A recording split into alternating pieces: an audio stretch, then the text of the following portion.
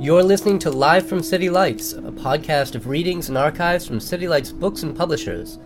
To learn more, visit www.citylights.com. Thank you all for being here. This is a really special night, and this is a really lovely group of people, so this is a great space for us to begin together. Terry Tempest Williams, I'm going to give you a little rundown. She is an artist, an activist, a naturalist, and a writer, and so many things. One of our most impassioned defenders of public lands. She is the award-winning author of The Hour of Land, a personal topography of America's national parks, refuge, and a natural history of family and place, Finding Beauty in a Broken World, and When Women Were Birds, among other books. Her work is widely taught and anthologized around the world. As a member of the American Academy of Arts and Letters, she is currently the writer-in-residence at the Harvard Divinity School. And here tonight, we're celebrating the release of her newest book, Erosion, Essays of Undoing.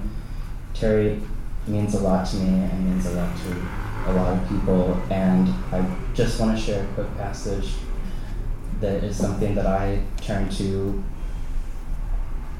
very much all the time, and this is from The Hour of Land, and this is taking us to Canyonlands National Park in Utah, and it reads, "We are in some strange wind, says the wind, and it has always been that way in southern Utah.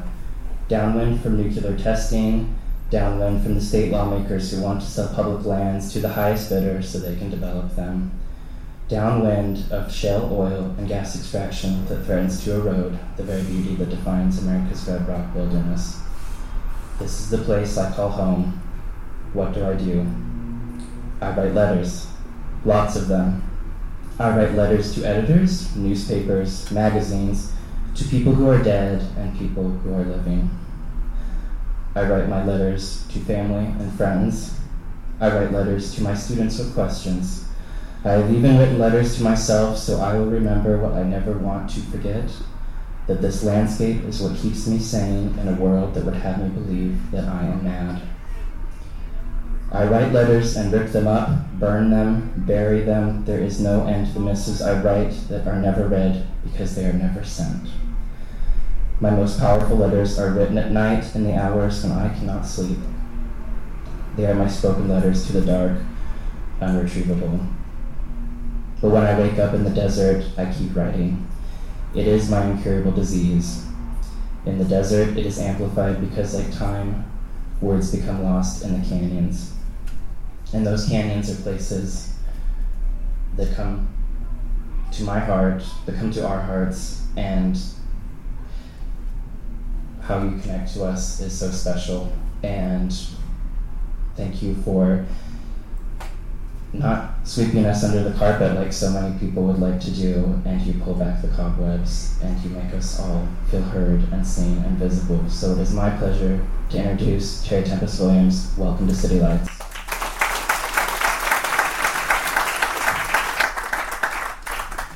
I'm nervous. I will calm down. Let's see who's here. Thank you for being here in this most venerable shrine of a bookstore called City Lights. And we gather here as people have always gathered here since 1953. And I love, Peter alerted me to the banner. I don't know if you have all seen it or read it, but paper may burn, but words will escape. And I think that is so powerful. Paper may burn, but words will escape. And I think that's what keeps all of us going, especially at this moment in time. Happy full moon. This feels like an auspicious moment. And happy birthday to Lawrence Ferlinghetti, 100 years. And we have all been the beneficiary of his brave, beautiful words that have escaped repeatedly.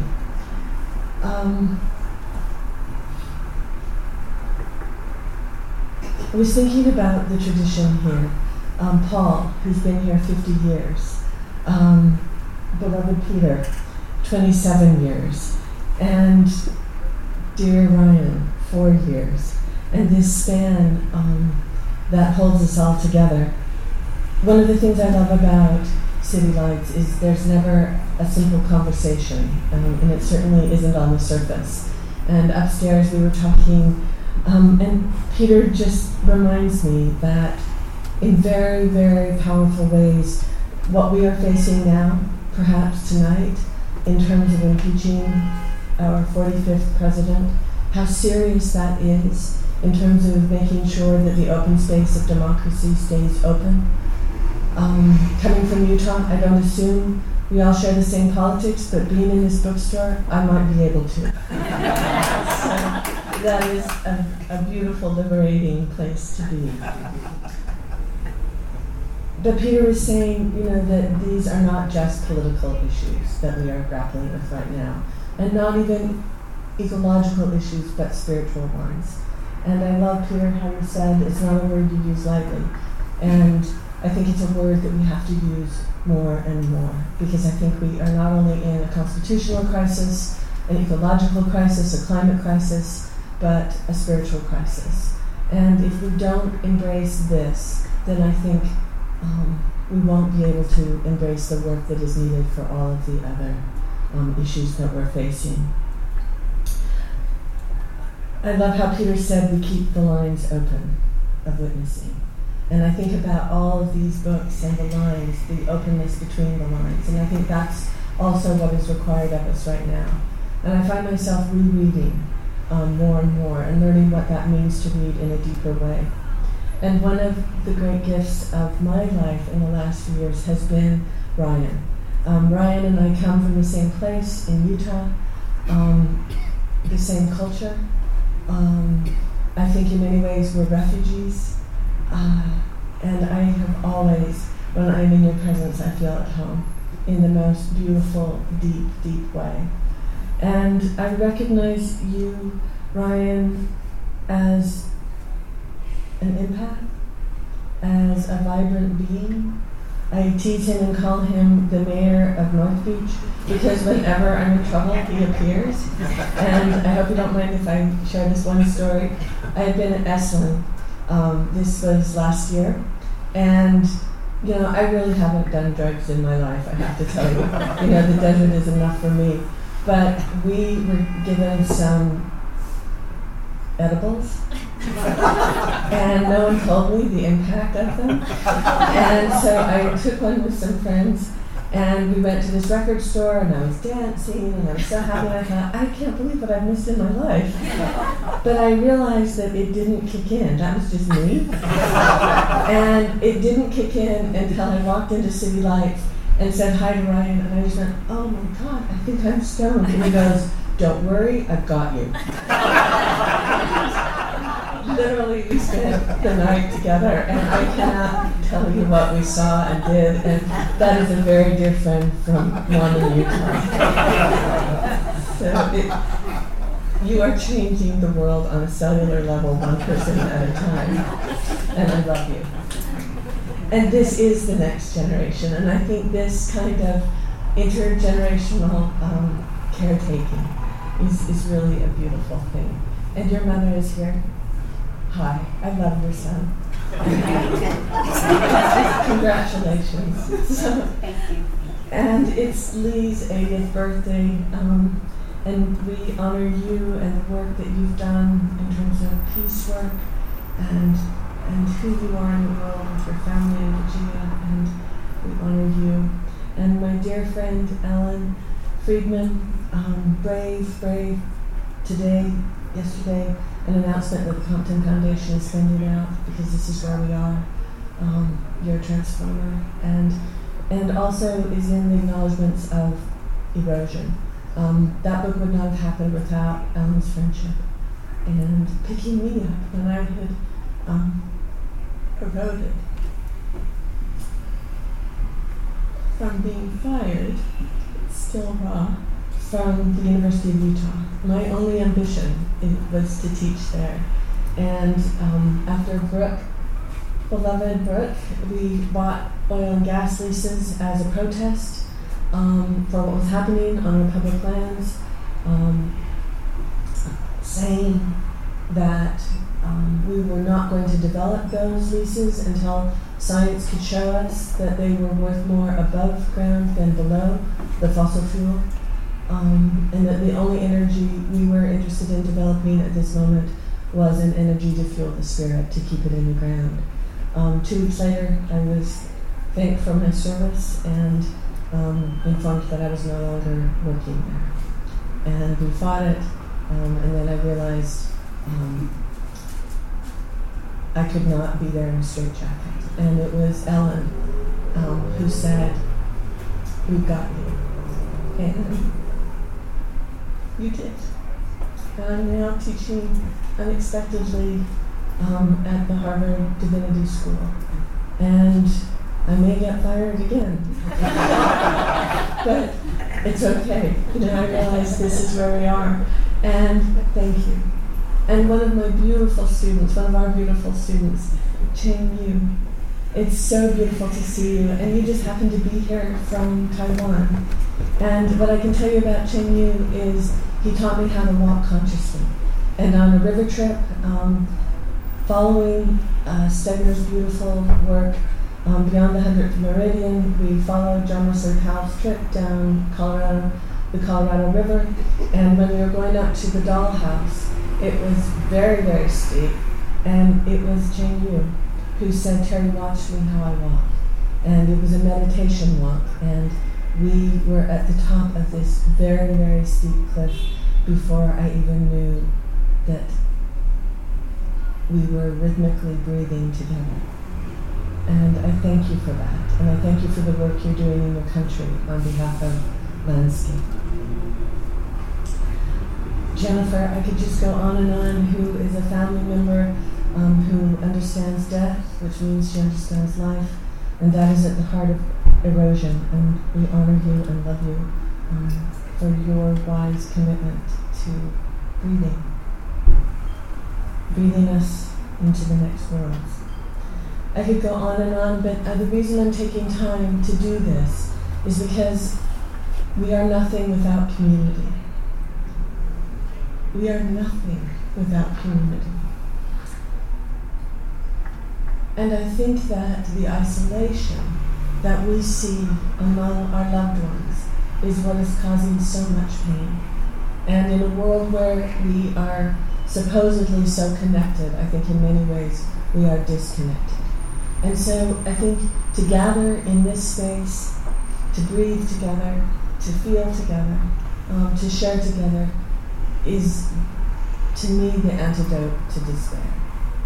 And what I can tell you is in those moments when I wonder if I can get up in the morning, I'm sure we've all been there, especially frequent, lately, I'm aware of the limits of my own imagination.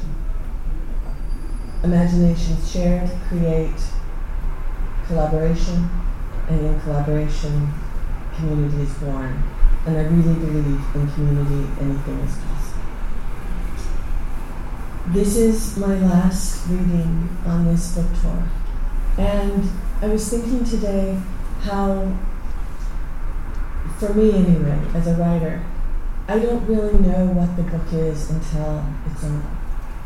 Until I have shared it with others and really I know this book from the inside out, but I don't know it from the outside in. And it's only through the readers that I really find out what that means.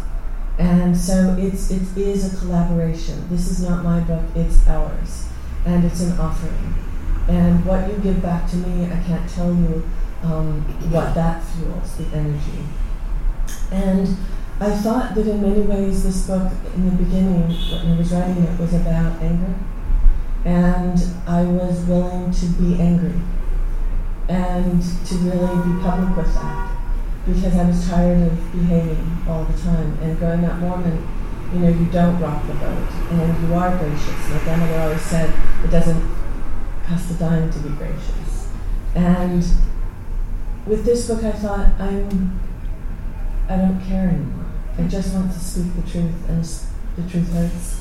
And what I'm seeing in my home ground, our home ground, in America's Red Rock Desert, where Donald Trump, after 1.3 million acres was established as a national monument, Bears National Monument, with Barack Obama, who understood what the tribal members were saying, the Hopi, the Navajo, Diné, Zuni, Ute, Mountain Ute, Ouray Ute, that these were sacred lands, that this was a gathering place. And as Jonah Yellowman said, not just for our people, but all people. That this is where their prayers are said, where their ceremonies are held, where their medicines are found, where on any given day you can hear the voices of the ancient ones singing on the wind. Yes, less than a year later, after that handshake across history, a new trust being forged between Native people, Indigenous people, and the federal government, where traditional knowledge is woven with the knowledge of the Bureau of Land Management, the Forest Service, the National Park Service, severed, gutted, disrespected by 85% in the name of business. And now those lands are open for business. With a name like Tempest, I know rage.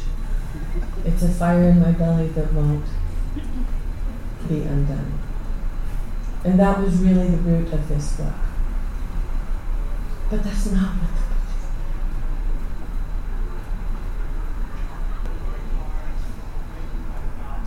is. There is an elder named Willie Gray Eyes, who's a community member of such respect. He's in his 70s. He was the chair of Utah Diné Bikea. And after this happened, I went to visit him and I said, Willie, what do you do with your anger? And this is a man who fought the United States government, Utah state government, tribal government, and said, there is racial gerrymandering in our county. And he fought it, and he won. And in that moment, he realized if that open space of democracy is now open, he had an obligation to stand in it. And he ran for county commissioner. He won. And then in that moment, it became, for the first time in history, in the state of Utah, a Native majority. What I call the frontier Mormons in San Juan County would not accept that. And they did not concede. Kelly did not concede, who ran against him and said this is an illegitimate election by an illegitimate candidate.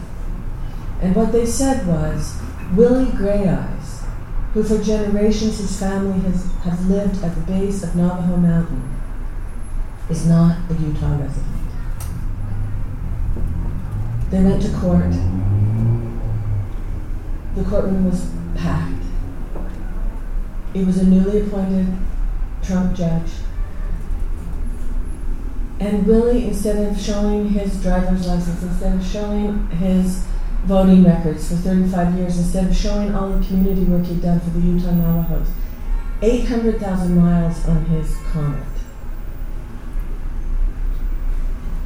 That was not his defense. Or character, defense, saying this is a man who has given his life to Utah. His defense was, I am a citizen and resident of Utah because this is where my umbilical cord was buried. And when they went out to see the quadrants, what the prosecution said was, there's nothing out there. This man is a fraud. And his defense again was, I am a resident of Utah because this is where my umbilical cord is buried. And then people talked about what Willie had done in terms of health care, food for the elderly, education, on and on and on. And finally, when the prosecuting attorney said to his daughter, who was the last witness, but where does your father sleep at night?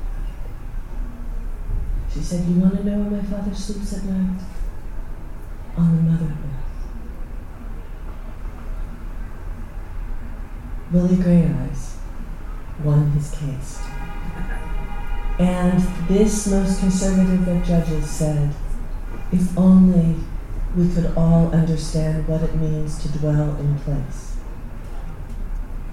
So when I asked Willie Grey Eyes, what do you do with your anger? If anyone could be angry, it would be Willie. He said, Terry, it can no longer be about anger. It has to be about healing. And I realize today, anticipating you at the end of this book tour, erosion is about healing. Not in a therapeutic way, but in terms of what we need. And the first part of my book tour in October, what I read was a very angry political piece called Boom. What I want to read with you tonight is a healing place, a healing piece about my brother Dan.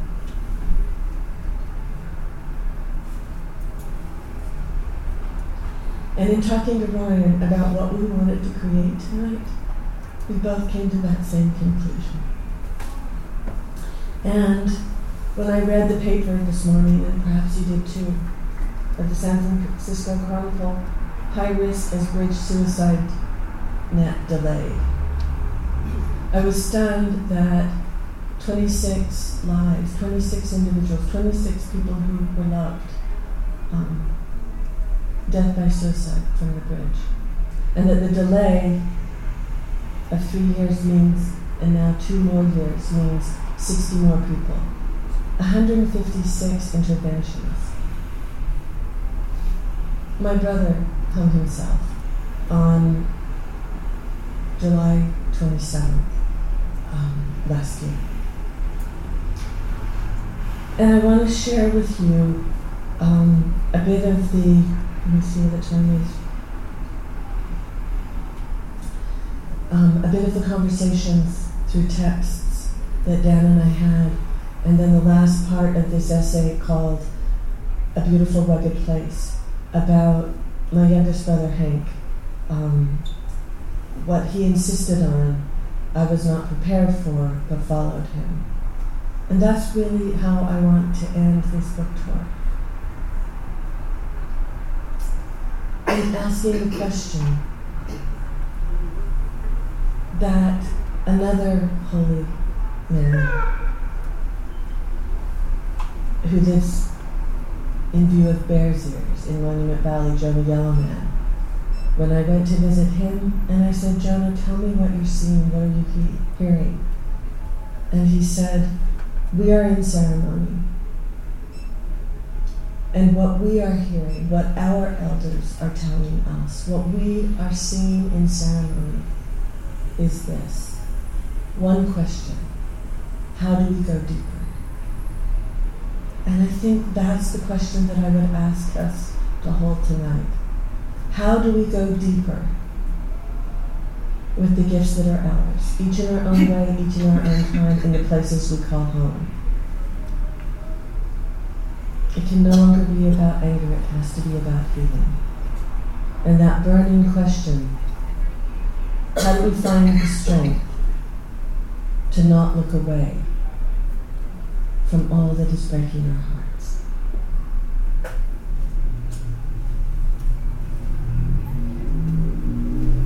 We are eroding and evolving at once. And I should tell you, by way of background, my brother Dan Dixon Tempest, one of the most beautiful individuals I've ever known. Sensitive, too sensitive for the world perhaps. This was one of his favorite bookstores. So I really dedicate this to him. A voracious reader who read between the lines. He was a Wittgenstein scholar, deeply interested in language. He was also a working man. His tool of choice was a shovel. And when you hear him say, I think I finally mastered dirt, I think he made peace with what his work was.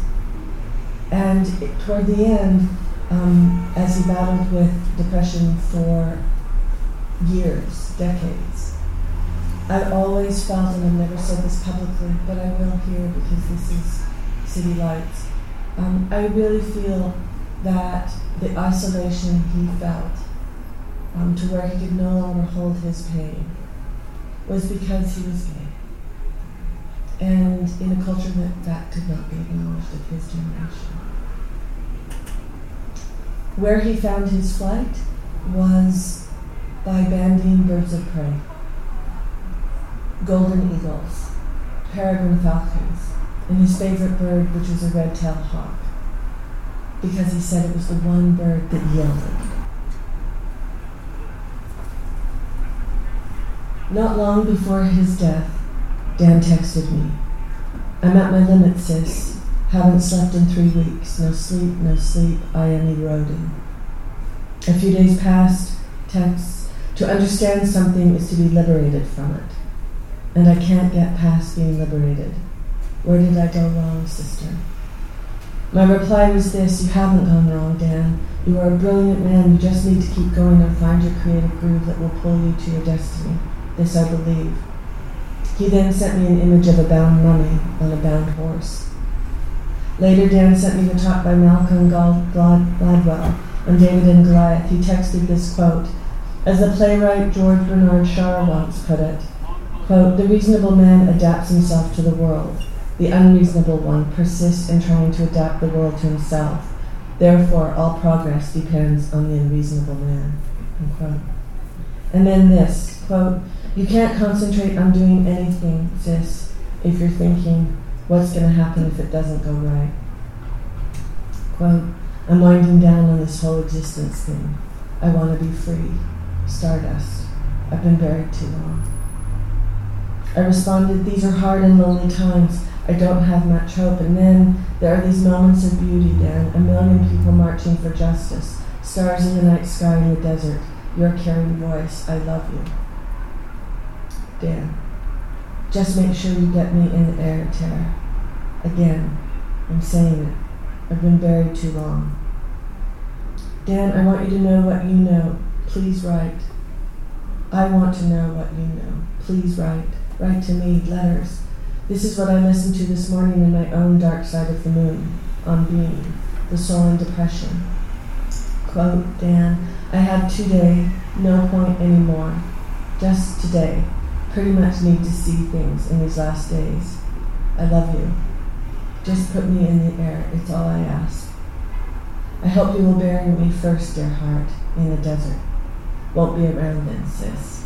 I need you to be, Dan. We all do, you, me, and Hank. Tara, I'm not fucking around. Mental illness is taking me out. I believe you can get help, Dan. I hear you, and here it is, this whole conversation between a brother and sister. And then he says,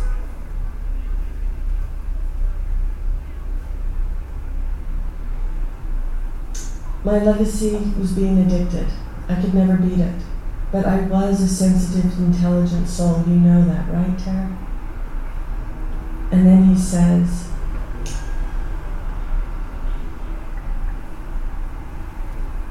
a few weeks pass, he sends me the song Simple Man. So much right and wrong in my life, Tara. Bipolar. Listen to this music. I'm okay. Today is a good day. And then, I'm fast forwarding, he says, Tara, one thing for me. Please write that addicts are good people. And then he said something that haunts me still. Why can't you see it, Tara? We're fucked. You keep hoping things will change. I'm fucked. You're fucked. The planet is fucked. It's time to exit.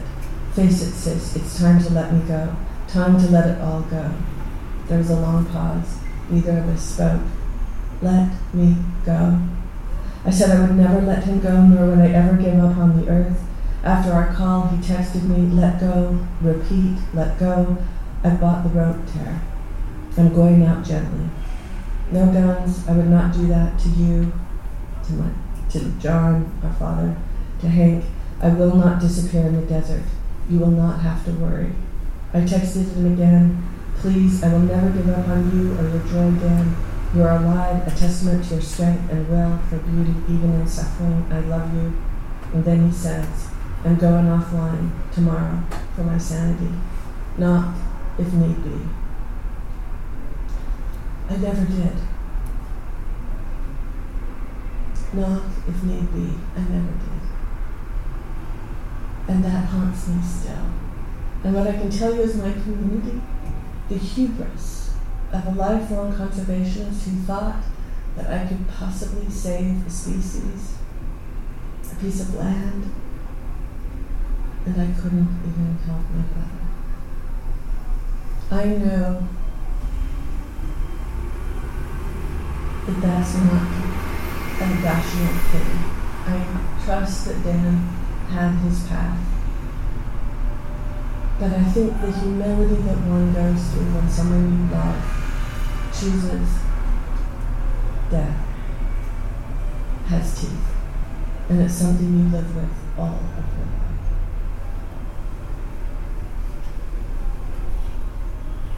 The last thing he wrote to me was on June 7th, 2018. Tempest family name. It's in our name, sis. The weather is changing.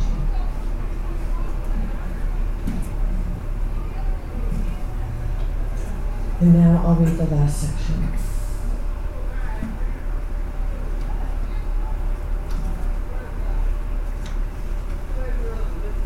And this will take 20 minutes. The bouquet of sunflowers fell off the mantel onto the floor. I awoke to the sunflower petals strewn across the carpet. I picked them up one by one and placed them in a pouch with 2 grouse feathers from Brooke and an owl feather that fell from the sky, snatched before it touched the ground. A gift from our son Louis. I took the red-tailed hawk feather resting on our bookshelf, given to me by Dan. I arrived in Salt Lake City from Jackson, Wyoming in a daze. Hank would meet me at the mortuary at 8:30 a.m. On my way, I called my father. He was not doing well. Hank greets me at Sunset Lawn. We hold each other tight and then walk into the funeral home that we know too well. We sit in the lobby and say little. The funeral director welcomes us and tells us the cremation will begin at 9 o'clock and will take roughly 6 hours to completion. You are welcome to leave and come back when we call you to pick up the cremains. We will stay, Hank says. I look at him. He is resolute. We had not discussed this. We ask to see Dan's body. We tell the funeral director we would like to spend some private time with Dan. He tells us that would be difficult, as he is covered in plastic. We ask to have the plastic removed. There is a long pause. We say we want to touch his body before he enters the crematorium. The funeral director says he will see what he can do. He returns and says it will take some time to remove the plastic. We say we have time. The funeral director disappears. After 20 minutes, we are taken into the back of the mortuary where cremations occur. It is clear to us that this area is not meant for the public or for families. The doors open for us, and we see Dan's body draped in a white sheet. His shoulders are bare, and his hands are folded one over the other above the sheet. We stand on either side of Dan's body, his beautiful, long body. We are left alone with our brother. Dan's face is beautiful. I expect his eyes to open. His skin is translucent, and a deep peace has settled over his body. There is the slightest smile on his face, not forced or fixed by morticians. His body has been washed. That is all. We see him clean and pure. I pull out my pouch. Hank and I each take a grouse feather and place one east and one west beneath his hands, his beautiful hands that we could finally touch and hold, surprisingly feminine hands in spite of a lifetime of digging. I hear him say, I have finally mastered dirt. Other phrases return to me.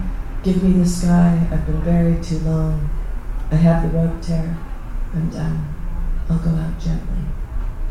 He is done. We are undone. Into his resting hands we place feathers, the owl feather in his left hand, the red-tailed hawk feather in his right, the one bird of prey that yields. Hank and I, without words, intuitively place the sunflower petals on his heart laid bare, a pile of many petals to draw out the darkness from his troubled heart into light. Hank places one petal on his throat, where a wide red line circling around his neck reveals his choice. I placed 2 yellow petals on his forehead, one vertical and one horizontal, making a sunflower cross. In that moment, I heard Dan's voice, as clear as day. Sunflowers, Tara. Don't you get it? Don't you get it? Do you remember? I paused, and then I burst out laughing. Yes, I got it. The Sunflower Clan. I had forgotten. I had forgotten the beauty of a late summer walk we made together through a radiant field of sunflowers. The last time Dan was at our home, Brooke and Dan and I were on an afternoon stroll, Dan noting how all the sunflowers were facing the light.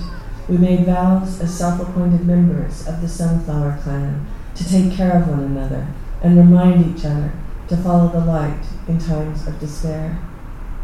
Can I love myself enough to change? Dan asked, as we walked waist high in the yellow-petaled field. Can I, sis? I saw Dan's choice as an act of self-love, a quick change of form from body to spirit.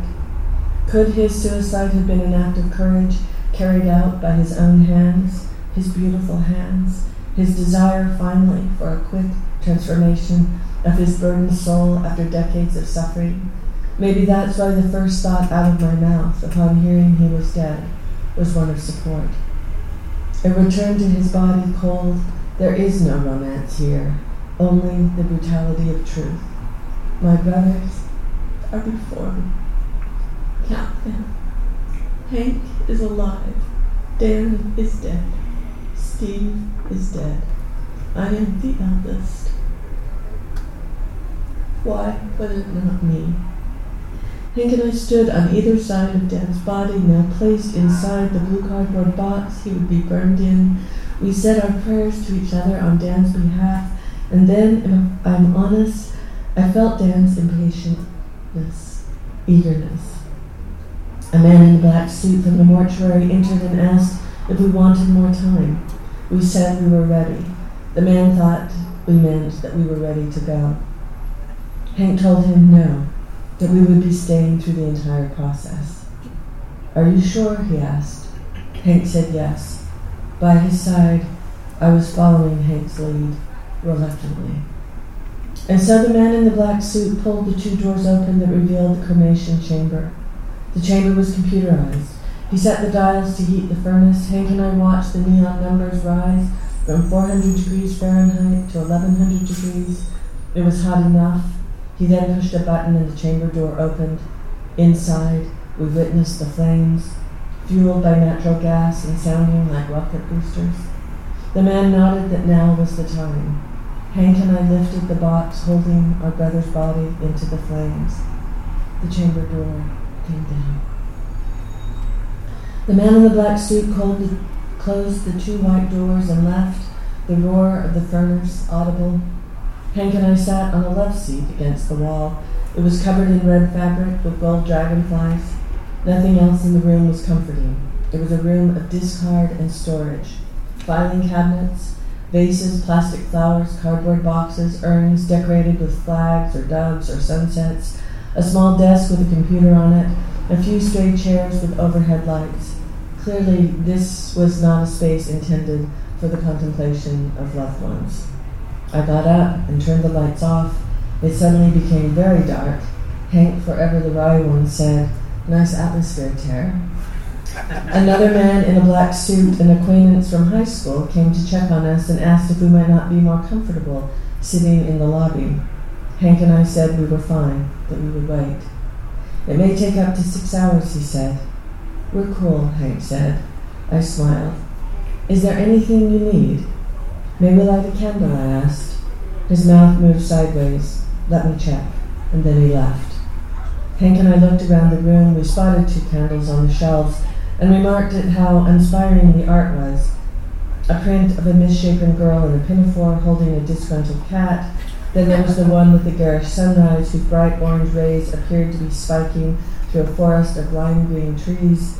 Our favorite, we concluded, was the tipped-over milk can in a garden of dead gladiolas. My friend from high school returned with his practiced solemn demeanor and said, "I'm sorry, Terry. No candles can be lit, as it is against the fire code. Of course, I said, and then we all burst out laughing. Time passed, 2 hours, then 3.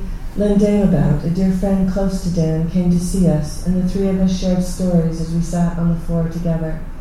An astrologer, she read Dan's death chart for us. He was born on a lunar eclipse, and he went out on a lunar eclipse. One for the record books, she said, with all of Mars energy behind it. On the night Hank and I ran to the medical examiner's office to identify Dan's body, I recalled once again how we held each other's hands as the blood moon rose above the Wasatch Mountains, with caged dogs howling behind us. He was a warrior, she said. I flashed back to seeing Dan's body for the first time after his death and thinking to myself how noble he looked. That was the word that came to me, noble. Hank and I could not believe this was our brother. Dan was dead. This was a fact. The disbelief began to evaporate as I stroked his forehead. In life, he looked like our father. In death, he resembled our mother. Hank and I sat down on the brocade couch in silence. Dan's peace helped us gather our composure, and we believed seeing Dan's body would help soothe our father's heart. We left the room, closed the door behind us, and found our father in one of the mortuary waiting rooms, having finished signing the last documents, including Dan's death certificate. We told him we thought it would be good for him to see Dan's body, that he looked peaceful, and it would make it real. He hesitantly agreed. We descended the steep steps, with Hank and me on either side of him, and then we entered the dimly lit room. With our father between us, we put our arms around him as he faced Dan's still body. I can't see him, he said. Shattered, he mourned his son, another son he had now outlived, and then his eyes were finally able to focus through the tears. He looks like a noble warrior who could have belonged to any time, he said. His hair was combed back. Dan's long curls touched his shoulder. His beard was brown with gray streaks. He was thin, too thin. His high cheekbones accentuated his chiseled face. He looks like Diane, our father said. Everyone always said he looked like me. We sat on the couch across from Dan for some time, and then Dad stood up abruptly. As we left, he put his hand on Dan's shoulder. Thank you, Dan. The door opened. I jumped, startled. The man in the black suit entered again. You may want to leave now. I'm about to shift the bones. We are staying, Hank said. I made a vow to my brother. The man in the black suit then introduced himself. His name was Brian Rabe. We shook hands. He pulled the white doors open. The heat from the retort seared our faces. Mr. Rabe took off his jacket and folded it neatly and placed it on the back of a chair. He then put on a pair of long gray welding gloves, the same welding gloves my brother wore when he worked for the family business. We stood behind Mr. Rabe as the chamber door to the crematorium was drawn up. Dan's body was burning. Our brother's rib cage had become white paper prayer flags flapping inside the flames. His arms looked like wings, and in that moment, Dan was Icarus, kin to the eagles he loved and released in Utah's wilderness. And he was beautiful. We watched Mr. Rabe rake Dan's bones with the grace of a Zen master, in meditative motion like a dance with the dead. His body was being disassembled, spread across the floor of the gray brick chamber. Hank and I were mesmerized, witnessing the beauty Dan was becoming, how the process was vaporizing a human body from flesh to spirit. And then, after the final rearrangement of bones, Mr. Rabe stepped back with his rake, assessed the situation, and pushed the button once again as the door to the chamber closed. Mr. Rabe took off his gloves and placed his rake to the side. We walked back into the low-lit room as he shut the white doors.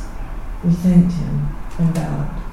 He nodded his head as we resumed our place on the love seat of dragonflies. Our friend who stood with us said she felt blessed to have witnessed what we had, as she had not been present at her father's cremation, unaware that it was even an option. She used the word healing, although I'm not sure what I heard, as the moment had transcended anything I could rationally comprehend. Hank and I sat in silence for another stretch of time. Another hour or two passed, and Mr. Rabe returned, this time inviting us to watch him gather the bones before he ground them into ash. The doors opened, the chamber door rose, and Dan was gone. The chamber was empty. I was shocked by the void that only hours before had held his physical presence.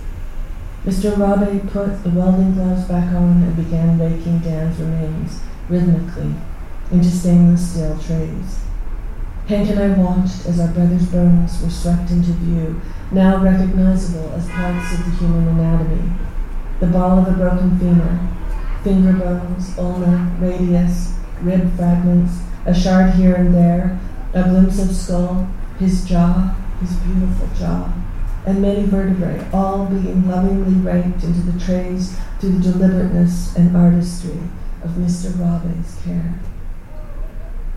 With the larger fragments now gathered in 2 trays, he took out a fine brush and swept the dust and smaller particles of Dan into another smaller tray with such tenderness we stood in awe of the reverence and respect this stranger was showing our brother.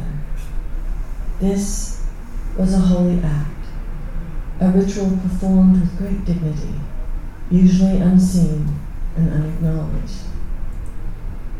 We followed Mr. Rabe into a stark room, where he would separate the bones further before they would be ground into ash. He excused himself and left Hank and me alone with our brother's remains. Hank and I stood before trays of white bone fragments. "What are you thinking?" I asked. "Probably the same thing you're thinking," Hank replied. "Are they coyote, rabbit, or raven?" he said, smiling.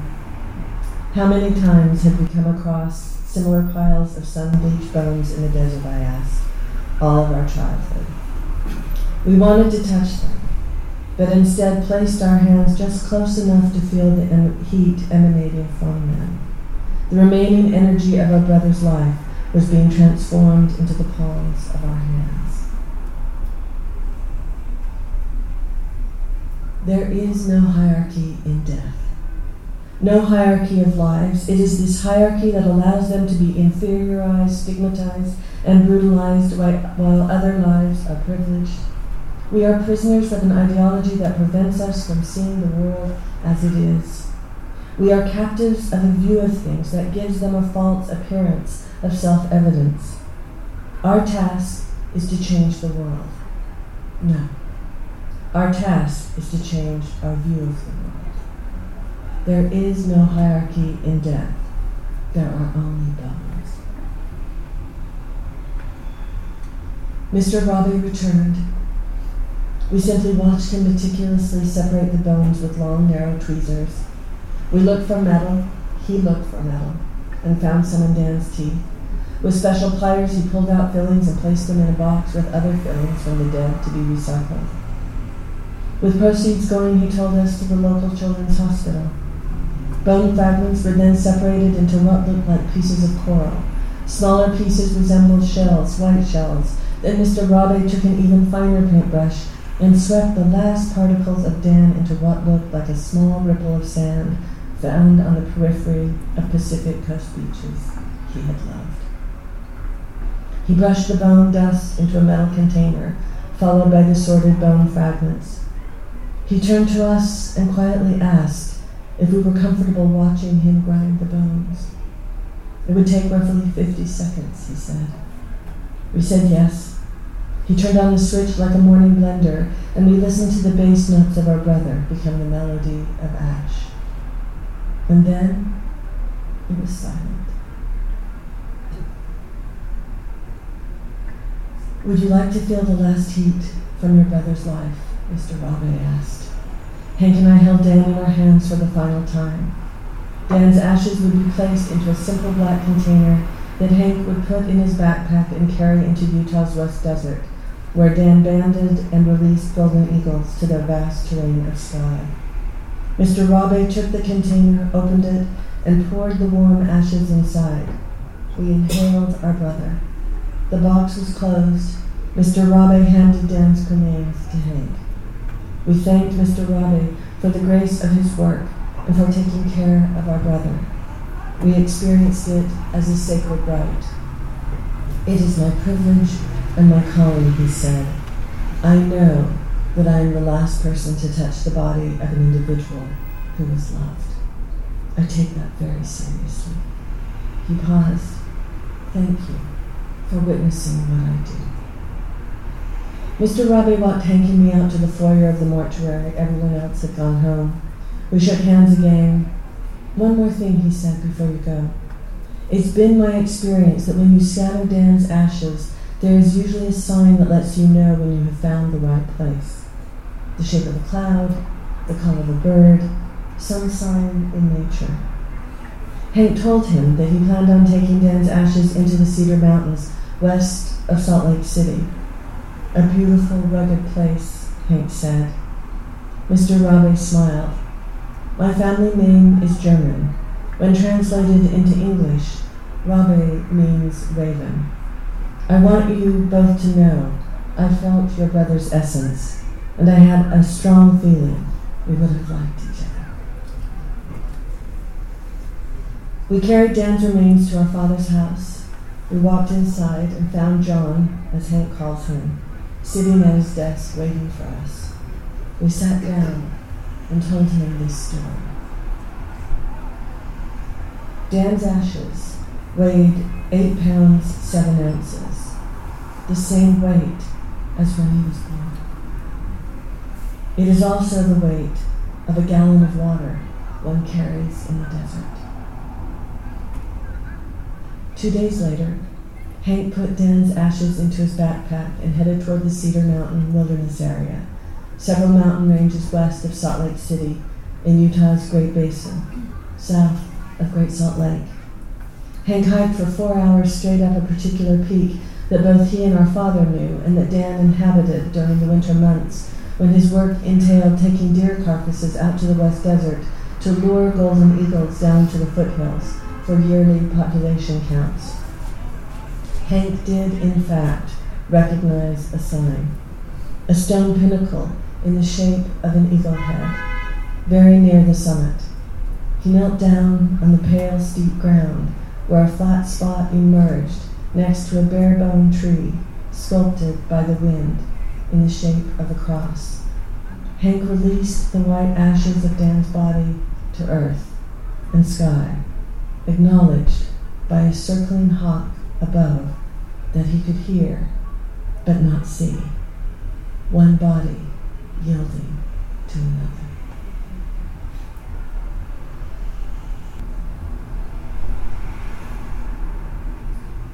It can no longer be about anger.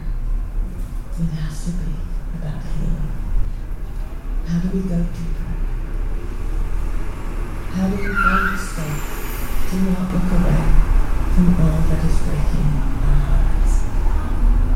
We are eroding and evolving together. Thank you.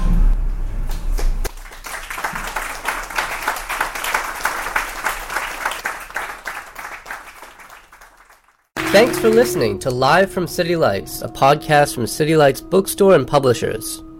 Our theme music was provided by Axolotl. All City Lights events are free. To see upcoming events at City Lights Bookstore in San Francisco, check out www.citylights.com/events.